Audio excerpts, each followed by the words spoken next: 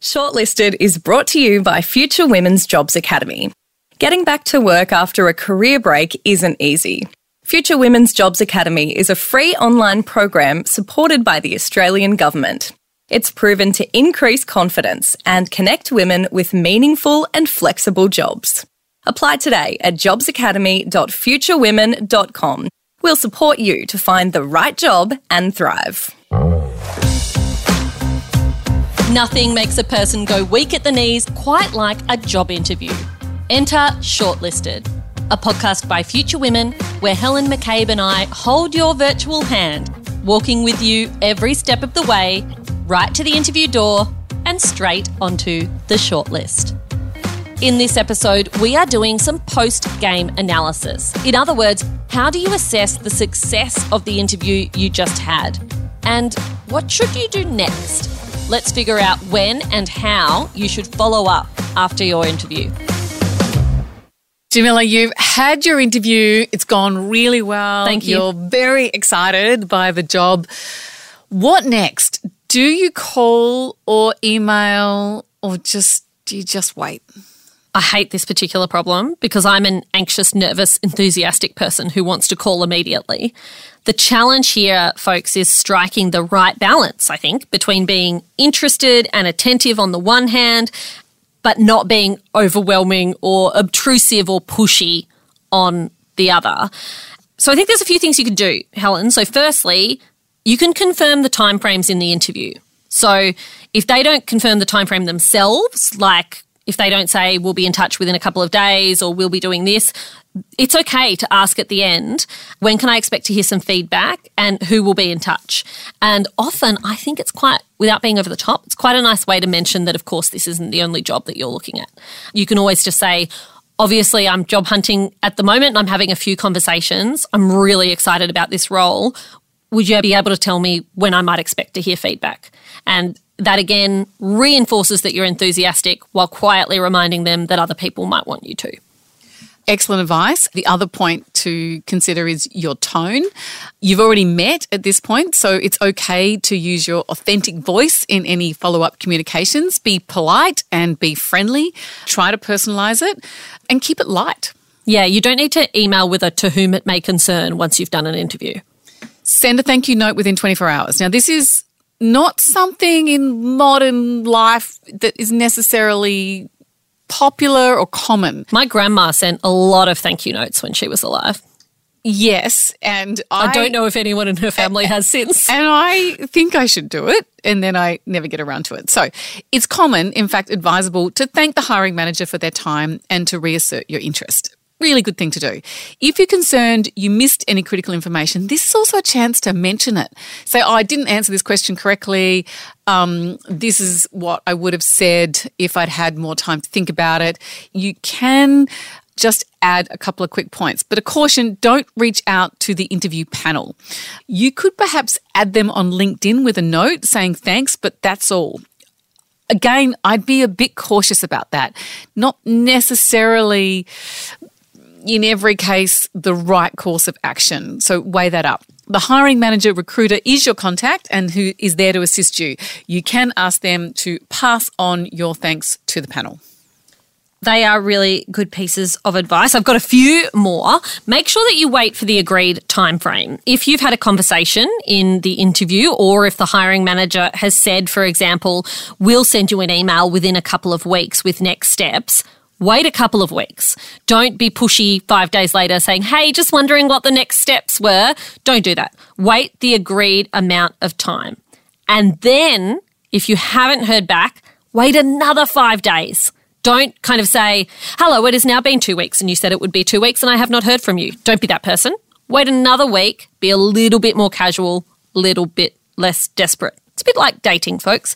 If you don't hear back in the agreed time frame, then wait another 5 days and you could send an email that's something like, Dear Helen, I wanted to follow up on my interview on Tuesday of 4 weeks ago. I wondered if you had any updates you might be able to share. I'm so excited by the opportunity to work with you at Future Women. Please let me know if you have any other questions. And one thing to add there is that if it's a big organisation, if it's a Commonwealth Bank or Qantas, those really big organisations, they think they're going to get back to you in 5 days. They're big organisations. They just get delayed. It's really common for big organisations for the time to blow out. So, yeah, if the time's blowing out, don't beat yourself up about it. It can just be the structures of organisations have a lot of processes. If it's a small organisation and super small, it could just forget to call you or contact you. You didn't get the job and they forget to tell you. So again, you can send that politely worded email going, hello, just wondering what's going on. And if you've clicked onto this episode to have a listen because you are currently sitting there waiting to hear back after a job interview, be patient. Just remember that there are so many different reasons that a delay might be taking place. It doesn't mean you didn't get the job. Do not assume that. There are lots of different reasons that delay recruitment periods. So remember that interviews might still be in progress. Maybe you were the first cab off the rank and this is a competitive role and they're talking to a whole bunch of people. Remember that personal disruptions happen to those who are hiring as well as those who might be hired. So maybe someone's needed to take unexpected leave and they're a key decision maker in this process. It does sound like dating about now. It really does. Yeah, my mum died or my cat died. I know. And I would say in dating, if they don't get back in touch with you in a few days, strike them off, cut them off the list. Organisations, however, are different. This is about work. It's not about love. So capacity is relevant. Think about the fact that an organisation might be running low on resources.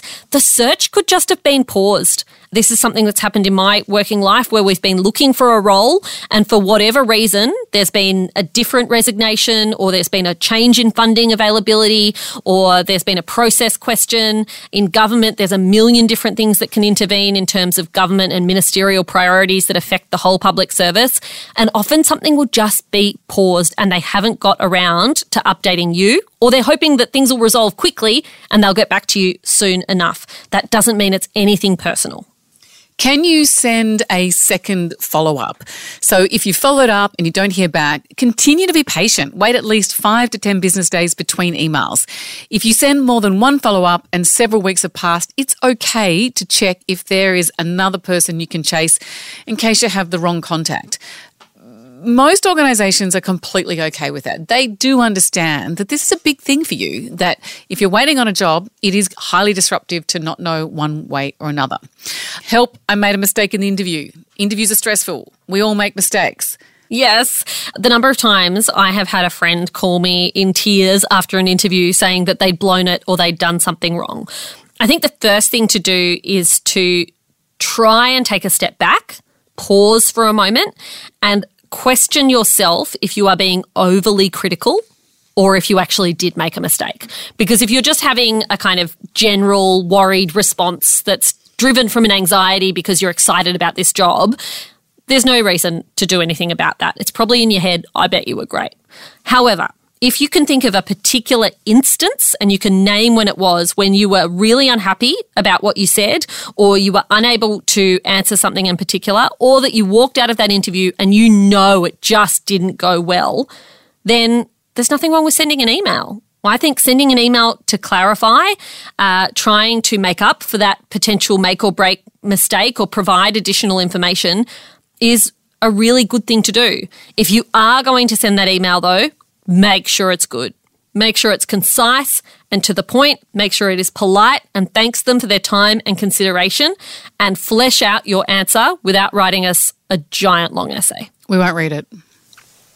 No, we won't read it. We won't read Keep it short. Keep it short. But it is a really good opportunity in the thank you note to say, I don't feel I fully answered the question about X and Y and I'd just like to clarify. So don't hesitate doing that. Keep it concise. Thank them for the time and their consideration and then cross your fingers.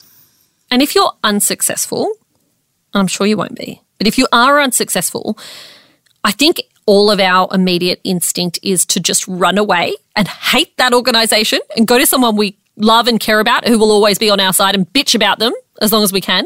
And you should totally do that. But you should also ask for some feedback. It's really hard to ask for feedback when you feel like you've been rejected, but feedback is invaluable. It will help you improve your interviewing skills for the next time. It will help you to solidify your relationship with that hiring manager in case they are hiring other positions in the future. And it might even just put your mind at ease. if you don't know the reason someone said no, then your brain can take you to all sorts of silly places. But often it will just be, oh, there was someone who had 5 years more experience and they were a better fit for the role as a result, but we'd love to have you back another time. And quite often it's line ball. Quite often it's like, oh, this person's great at this person's great at that. If that's the case and you've just missed out on the flip of a coin, it's good to know because you are closer to getting your next job. Shortlisted is produced by Future Women's Jobs Academy. To apply to join, head to jobsacademy.futurewomen.com or go to futurewomen.com to become a Future Women member today.